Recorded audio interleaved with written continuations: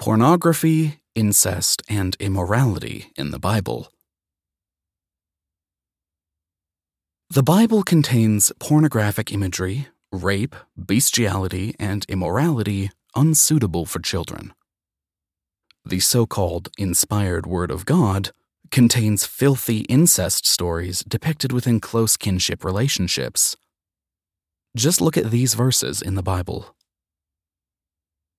Ezekiel chapter 23 verse 20 states, "There she lusted after her lovers, whose genitals were like those of donkeys, and whose emission was like that of horses." Song of Solomon chapter 5 verse 4 states, "My beloved put in his hand by the hole of the door, and my bowels were moved for him." 2 Kings chapter 18 verse 27 states, "But Rabshakeh said unto them, Hath my master sent me to thy master, and to thee to speak these words?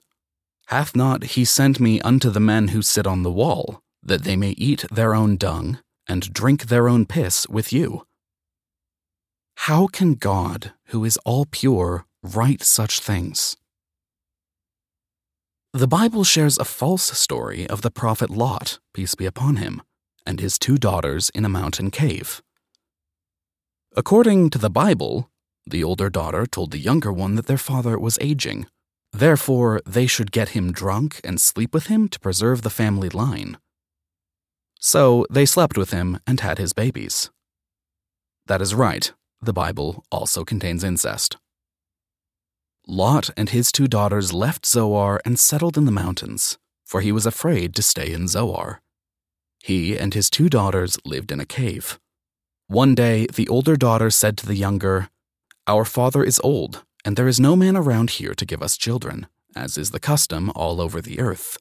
Let us get our father to drink wine and then sleep with him, and preserve our family line through our father." Genesis chapter 19, verse 30 and onwards. In another verse, Judah, the father of the Jewish state and namesake of the Jews, slept with his daughter-in-law and begot a daughter with her. When Judah saw her, he thought she was a prostitute, for she had covered her face.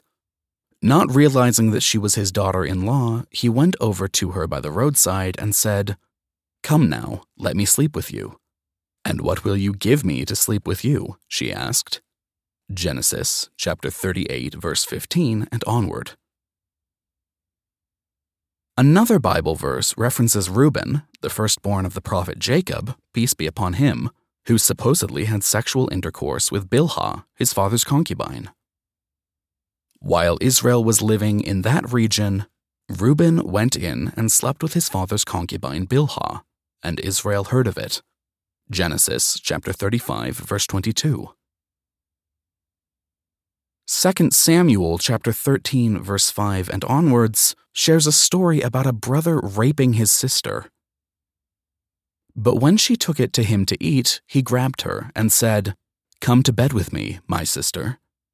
"No, my brother," she said unto him. "Don't force me. Such a thing should not be done in Israel. Don't do this wicked thing."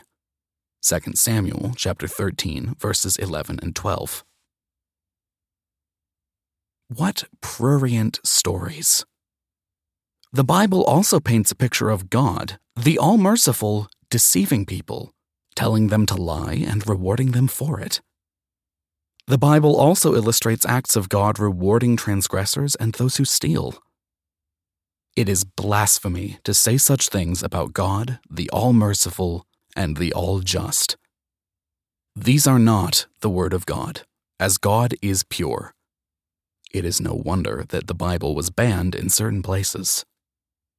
What benefit and guidance would humanity get from reading these offensive stories?